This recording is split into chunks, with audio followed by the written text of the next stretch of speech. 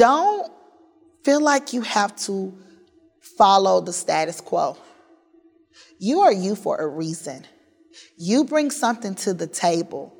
And don't feel like you have to recreate your table to look like everybody else's table. Your difference might be what some kid is looking for to help them to excel. So don't change who you are just to fit in, because you don't look like everybody else, or you don't teach like everybody else, or you may not do what everybody else, but you may reach those kids like everyone else could not. Hello and welcome to School Me, a podcast from the National Education Association. On this show, we talk to seasoned educators and experts to give new educators the tools they need to thrive in their careers. I'm your host, Natika Samuels. Teaching isn't the most diverse profession, and our schools are often segregated. So too often, educators of color find themselves in a situation where they are the only one, and students can feel isolated as well in schools. Joining us today, we have Erica Avent, a Mississippi teacher 14 years into her career teaching grades 3 through 6. She also mentors as an adjunct professor of teacher education with the University of Mississippi. She serves on the Mississippi Association of Education Board and is working towards her EDD in elementary education with an emphasis on diversifying the K-12 environment. Her dissertation focuses on more diversity in the classroom and supporting minority students and educators. Welcome to School Me. Thank you. I'm so happy to be here today. Let's start off with a little bit about you and your history. So how did you decide to become a teacher and then later on a mentor? Well, I left my hometown of Forest, Mississippi in 2000, and I enrolled in the University of Mississippi, and I wanted to be a doctor. I wanted to help people, and so for some reason as a kid, I always internalized that it had to be something else other than being a teacher. But I was that kid who would play school during the summer, and I was that kid who mentored with the Leapfrog program in Boys and Girls of America. And so I remember my junior year at school, I was miserable. And I remember calling my mom up, and she was like, I wish you would stop fighting your calling and go into education. I was like, but teachers don't make any money. She was like, but they're happy. And she's like, you need to search for happiness. And so being a junior, I changed my major this summer before my senior year. And I did a dual major of biology and education. It made me be a fifth-year graduate, but I have been running towards it ever since. It has been my passion. And what grades have you been teaching? What subjects have you been teaching? I started my career as a sixth grade science teacher. I got overwhelmed after 4 years, and I left teaching sixth grade science, and I started working with curriculum in another district. I realized I came out the classroom too early because I was longing for it. So I went back in and I taught fifth grade math and science for 2 years. Transitioned to a new district. I did third grade science, and then we became all-inclusive, and I taught everything in third grade. And so then I transitioned back to being a sixth grade science teacher. So sixth grade science has been my love and passion for the majority of my career. So you found where your comfort zone is in Yes. terms of the classroom and subject matter. But I want to take it back to this feeling of overwhelm that you described in your fourth year. What happened? I did my student teaching in a very fluent district, and I guess I thought, oh, this is what it was going to be like. Started my first year teaching, bright-eyed and bushy-tailed, and because I had gotten a scholarship in our state called the William Winter Scholarship, I had to work in a critical needs district. I had never been in a critical needs district before. I walked into this district, and literally, I'll never forget, when I moved into my classroom, it was raining outside. And when it rained, the walls cried in the building that I was in. I spent all this time putting my classroom together the day before, and I come back in, and everything on one wall was just destroyed. And I remember thinking, wow. It was a lot. My first 2 years, not only was I a new teacher, I had a great mentor. I will say that. I had a great support system. I had a mentor, but I was also working on my master's my first 2 years of teaching. So I was just overwhelmed. I was 3 hours from home, and I was in grad school. And so by my fourth year, I hit a wall of feeling like, am I being effective? I was a sixth grade science teacher, and a lot of times they would pull me off of science to do math or to do reading or do language arts. I just felt like I wasn't effective because my kids weren't growing. I was in a failing district. I remember walking into my principal office and saying, I'm not the best person for these kids, y'all. I need to really go and let somebody else come in and be what they need. And I remember her saying, if you would believe in yourself as much as I believe in you, you will see that you are the best thing for them. And so those words that she gave to me still resonate with me today. So how did race factor into your career on the early side? Were you in a district that had a lot of students of color and people who looked like you, or were you in a more isolated environment? My first teaching assignment was in a district that was a reflection of me. The majority of the students were African-American students. The majority of the teachers were African-American women. It was one of the most empowering times in my teaching career. My principal, my vice principal, my lead teacher. So I never felt like I couldn't go to someone. I never felt like there was no one I could talk to. There were several of new teachers who we was all young, and so I had that clique of people to go to. I had a lot of veteran teachers who were my mentor teachers. So I was just surrounded by people who looked like me.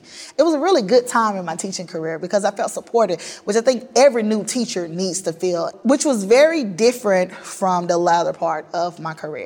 I transitioned to a district because it was close to home at this point in time. So I came into this district as a teacher assistant, and it was grades 2 and 3. And out of about, I think it was like maybe 30 teachers, there was only 5 who were African-American women.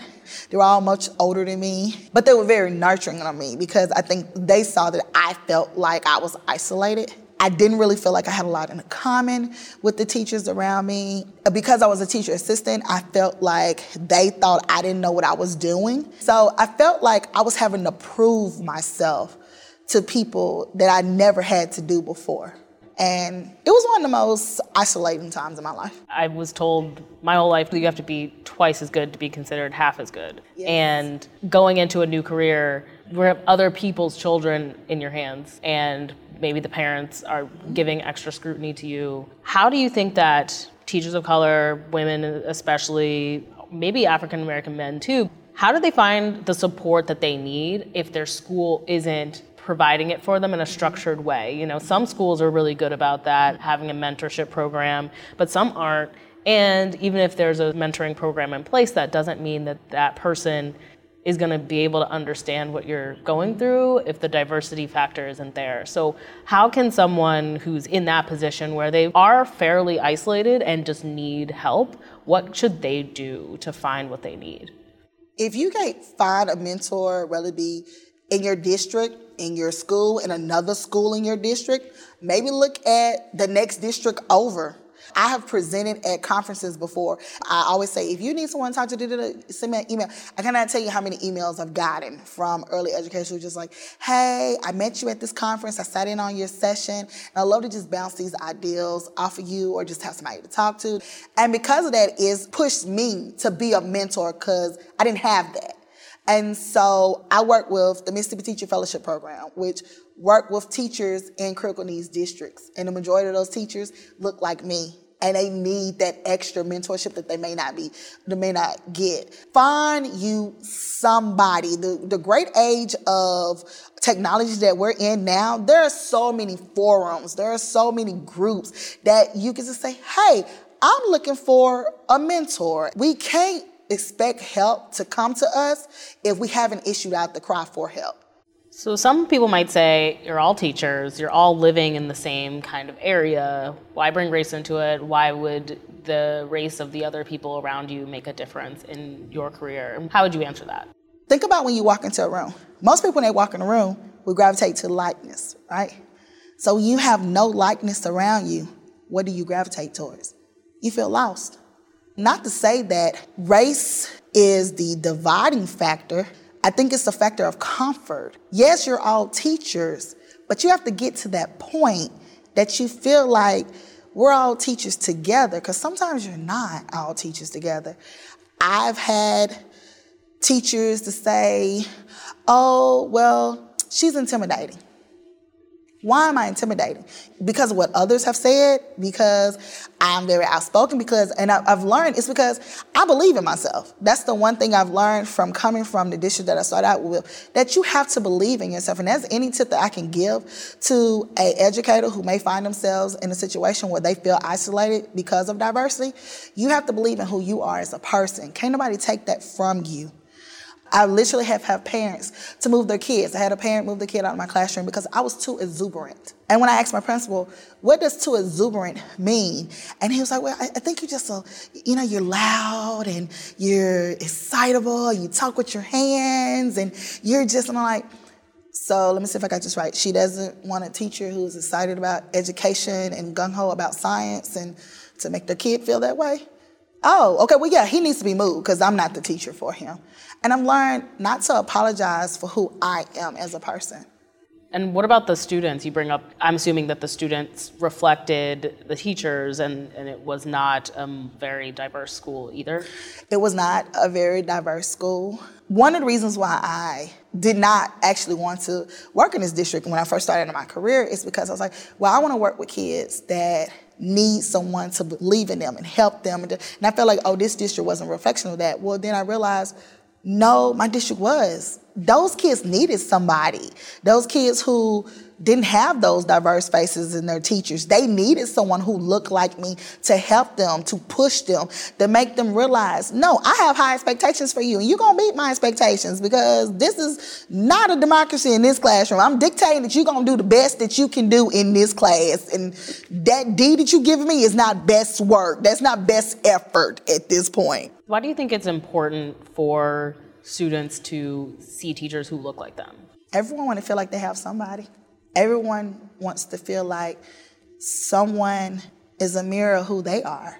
There are some things that I will understand that a teacher who is not of diverse backgrounds may not understand. Like, I don't give homework on Wednesdays. I don't. I have had teachers say, why do you don't give homework on Wednesdays? Like, well, I grew up in the African American church. We don't have no time on Wednesday to do homework. That's you going to choir rehearsal, you going to Bible study, you're going to be at church all night. There's certain points. One of the things I do during the school year, I call around to area churches and find out when the revivals are. And people's like, why would you do that? Because when you're in revival, you're not doing any homework. You're in revival that whole week. Yeah, and that really underscores the importance of knowing the culture of your school community and being competent in that particular culture. And I guess you being from Mississippi and teaching in Mississippi, you have that advantage. So let's say that you have a teacher who is not from where they are now teaching and they have a whole new set of customs and cultural points to learn. What do you think is the first step that they should take as a newer educator in a new place to make sure that they get their hand on the pulse of what's happening in their school?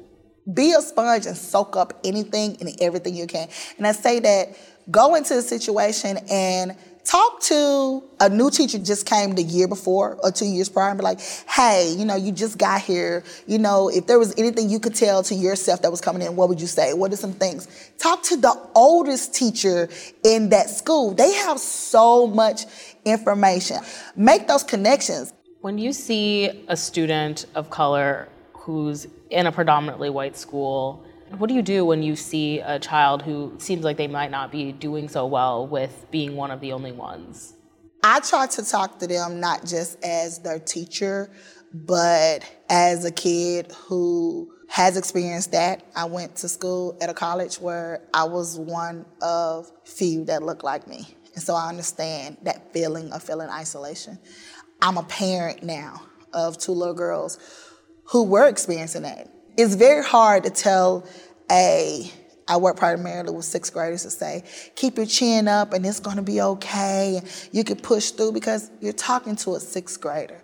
So I'm an advocate of trying to make sure that there's at least one person I can pair that kid up with. So I cannot tell you how many times I've ate lunch with kids who feel like there's no one in the cafeteria that looks like them, that understands the fact that, no, they don't have a Lunchable, and no, they don't have macaroni like everybody else. Their lunch of choice from home is neck bones and cabbage and bread. And I'm like, hey, you got neck bones and cabbage? I got black eyed peas and I got some cornbread today too. And so how your mama make her cornbread? I make mine in a skillet too. Just to make those connections to make them feel like there's someone to understand what they're going through. Thanks for listening to School Me, and a quick thank you to all of the NEA members listening. If you have a question for one of our experts or just need some support as you're getting your career started, please leave us a message on our line at 240-780-8329.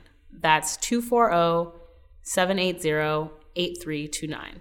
And your voicemail might be played on air. You can also email your question to us at schoolmeplease@nea.org. That's schoolmeplease, all one word, @nea.org.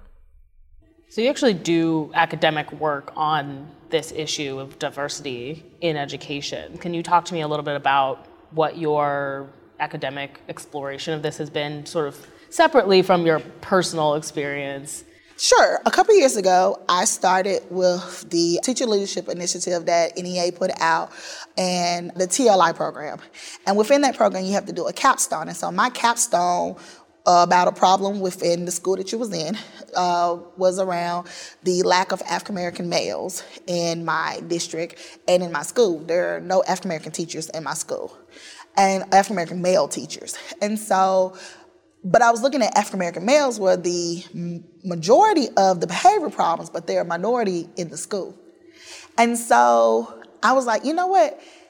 I feel like if we will bring in some minority faces, this will help these kids. And so I started a mentoring program, Positive Interactions, where we brought in African-American male mentors to come to these kids in their own way, talking to them about, gangs and being leaders, and this is your time to be the people that you want to be, and just all different types of topics. And so my capstone led to my dissertation. I'm working on my EDD right now, and I am ABD, all but dissertation. And my dissertation surrounds looking at diversifying the teacher pipeline.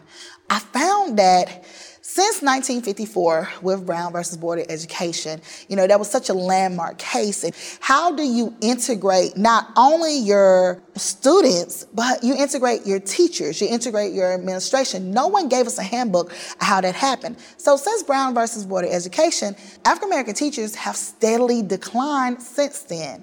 And so my research is into why and what barriers are these teachers facing that's keeping them from going into the classrooms. So can we get a sneak peek? Do you have any answers? A lot of things such as lack of mentorship, identity, but things that we also know, the praxis. A lot of African-American teachers are not prepared to take the praxis, and so if they can't pass the praxis, they can't get certified, and if you can't get certified, you can't be in the classroom. So that's interesting because it mirrors the problem that we're seeing with testing. Like a lot of people say that testing is inherently racist or inherently biased against brown and black students. And we're seeing it replicated in the actual pipeline for teachers. So what do you say to people that are asking why? Why are black teachers or black aspiring teachers less prepared to go into the career in general? I say that a lot of these tests are created on a bias. A lot of the questions are created on a bias. A lot of the preparation are by teachers that do not look like them. And so when they're asked these questions or the written portion of the exam and everything, the one thing they're drawing it from is their past experience. And if their past experience has been nothing into what they're being tested on, they're not going to do well. This is just like if I told you was going to have a test on Christmas trees. And if you ain't never seen a Christmas tree, you don't know, you can't identify a Christmas tree, you probably can't even spell a Christmas tree, how can I expect you to pass the test on Christmas tree? And so I think that's what we're experiencing with our teacher education at this time. This is kind of a sidebar. No, you They just held like HBCU, NEA Praxis preparation boot camp. So I was wondering why they wanted to have that boot camp, like why that seemed like an especially necessary thing to do, because it seems like if you are going to school to become a teacher that you should be given the information that you need to become a teacher. So I'm just like, why is that not happening? A lot of teacher education programs formulate differently from each other. Well, then, if you look at the data of how many African-American students were making 21s on ACT to overcome that hurdle, you see they're not. So you raise the interest of the ACT score, which is keeping more African American teachers out of your program. I work in teacher education at one of the universities in Mississippi, and literally every semester I may have 1 or 2 African American faces in my class. And for the intro, the 352 class, I have several African American students, maybe 3 or 4, that's several for me. Well, when I get to 353, the second part of it, I don't have many because they couldn't pass the praxis. If that many students are failing, it's not on the students, it's on something else. Again, it's amazing how it's just reflecting what everybody's fighting about in testing Right. in schools in general. If only a certain population of kids can pass, is it really their problem that they can't do it? I'm from the standpoint of, we talk about alternate testing as teachers. Some people are just not good test takers. I'm not a good test taker. I'm not. But give me a class project, give me something where we have to present or something, I'm gonna knock your socks off. So what are there other things we can do to help these students to be certified? And so a lot of states are looking at how can we diversify how we certify teachers to get them in the classrooms. We want our teachers to be the highest quality possible. And there has to be some way to know the quality of the teachers that you're getting and to control for the quality of teachers that you're getting. So knowing that the praxis or any of the other exams that you might be required to take are imperfect or outright biased, what can we do to ensure the quality of the teachers that we're letting our students come in contact with without perpetuating bias? Put a teacher in the classroom before you say that they're not a good teacher. Put them in the classroom and see what they can do. If I can put you in the classroom, and regardless of praxis scores, this, that, and the other, and you're a dynamic teacher, we can mentor you, we can grow you, we can teach you that. Let's work with that. We're in a teacher shortage. So we are not in a place of saying, well, no, we're not going to put somebody in the classroom. So we got to do something different. Certification, as it is now, is not working. Because if it was working, we would see more faces in it. It's not working, and not just for African Americans. So we gotta try something different. Why not start attacking this and see if it works? And if it doesn't work, let's go back to the drawing board and try something else. Maybe we need to look at why are kids not even majoring in education in the first place? But we can't keep doing the same thing because that's insanity. How did you come up with the idea for Positive Interactions, and how did you source the mentors that you were gonna bring into the school? And do you have an example of a real turnaround that you saw in a child's life because of that? Positive Interactions came about because of my capstone. And basically, the students, when I first went to my principal about it, we was a newly formed school. And every year, the district discipline data comes out. And so, I'm a data guru. So looking at the data, I was like, looking at these schools, it seemed like all the black kids are the only kids getting in trouble, especially the black males.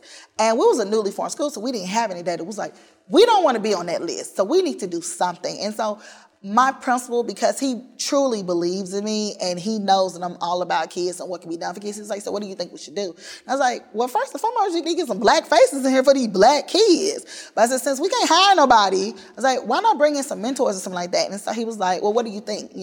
Draft me up a proposal. And so at first I was like, oh yeah, we could do African American girls because that's easy for me. I mean, I'm in a sorority, I'm in several church organizations. So I was like, yeah, we could just bring it. But then I was like, why be easy? Basically, we looked at the discipline write-ups, the reports, and we chose the 15 students that had the most write-ups at that time. And that was my core group of students. And so I remember giving them a survey and was talking with them. And I'll never forget, a student said, I want somebody in here whose life is like mine. I was like, how is your life? What do you mean? He was like, I need somebody to talk about the fact that they daddy in prison and that their mama work all the time and that they have to raise their siblings. And then one student said, yeah, I need somebody to talk about how they don't want to be in a gang or they want to be more, or they're the male in their home. And then when they come to school, y'all basically telling me I'm not the grown-up, but I'm the grown-up in my home. And so then I realized these kids were crying out for stories that were like them. So I brought in several people from the university, were a lot of African American faces for her, because I want my kids to aspire. And I realized these kids just want somebody to pour into them. So I want somebody to come here and pour into them to talk about the fact that, hey, you are your own brand. And so I brought in Terrence Metcalf, who at that time his children were in the district. He is DK Metcalf's father, who just got drafted to the Seattle Seahawks. And so Mr. Metcalf came in and he talked about, you are a brand. You are a hot commodity. But are you going to be a hot commodity who has great morals and this, that, and that? Or you're going to be a hot commodity that people are like, man, I don't want to touch that commodity because it has too many things that comes along with it. It got too much baggage. He said, you got to check your baggage at the door. And my kids were just like, he's like, what do you mean? He's like, so you got to answer to a teacher. You got to answer to a principal. You got to answer to the bus driver. So this is just building you for what you're going to do in your brand. And that's our kids looking like, okay. Because when they looked at him, he was what they wanted to be. He was a representation of what they felt success was. And so they realized, oh, if I want to be like him, I got to check my baggage. So if you were to talk to a new or aspiring educator and they want to know like their top tips for dealing with not being represented in their school or feeling a little bit isolated, what are like the top 3 things you would tell them? Number 3, find your tribe. Create your tribe. If there's not one at your school, create you one outside of your school. Because when you leave that place, you want to feel like you belong with somebody. So you need somebody you can go to Applebee's with and just chill out with. My second tip would be, don't feel like you have to follow the status quo. You are you for a reason. You bring something to the table. And don't feel like you have to recreate your table to look like everybody else's table. Your difference might be what some kid is looking for to help them to excel. So don't change who you are just to fit in because you don't look like everybody else or you don't teach like everybody else or you may not do what everybody else, but you may reach those kids like everyone else could not. And my number 1 tip for him is know who you are. You have to know who you are as a person when you're going into a district where everybody doesn't look like you. I stand to who I am. Everybody know Miss Avon is not about those games. I'm about the business of reaching kids. And anything is not about that is not about me. I go into school every day fighting for kids that no one else is fighting for. I'm the teacher and me like, give them to me. I'm that teacher. And all my principals know I stand on the principle of what is right. I'm always saying, when I look at my students and I'm looking in their faces, I imagine what I would want someone to treat my kids. I would want that teacher to go over and beyond for them, so I'm going to go over and beyond for my students. So you touched on sort of self-care. I think that was part of your third tip. Oh, yes. How do you perform self-care for yourself? I struggled with it early in my career as an early educator. I would get to work early. I would stay late. I would go home and stay up doing work even more.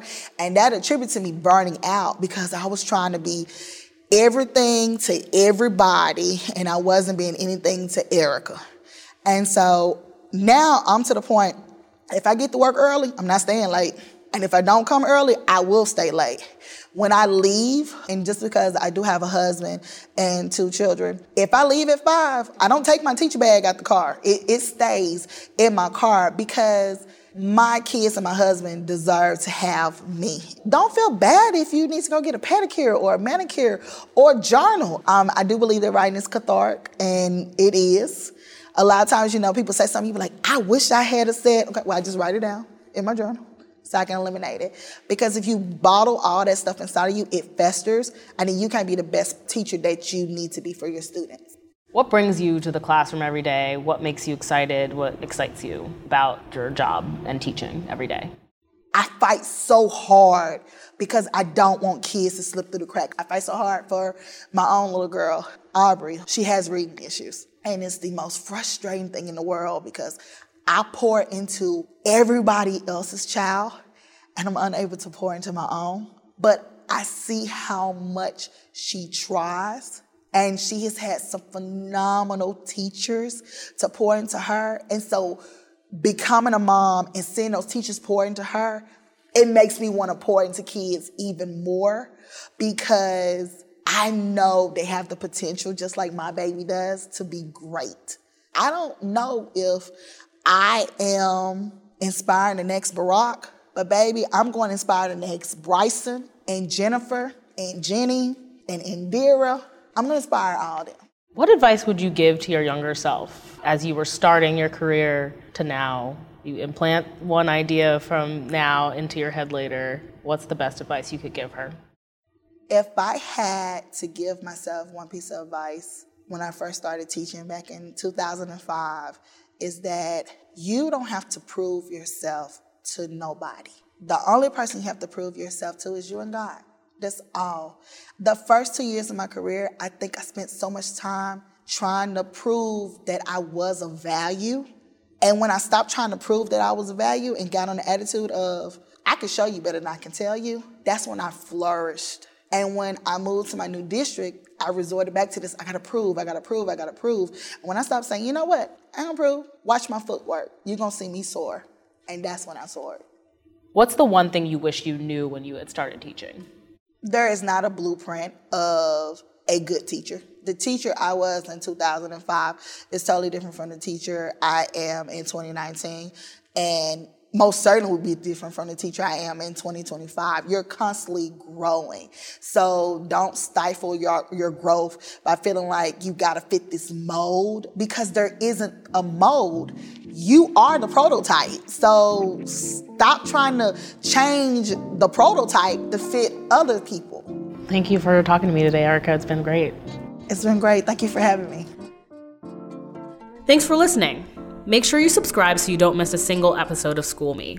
And if you find this podcast helpful, be sure to rate and review the show. It helps more people find us and the advice they need to survive their first few years in education. For even more tips and resources, you can visit us at neatoday.org/school-me.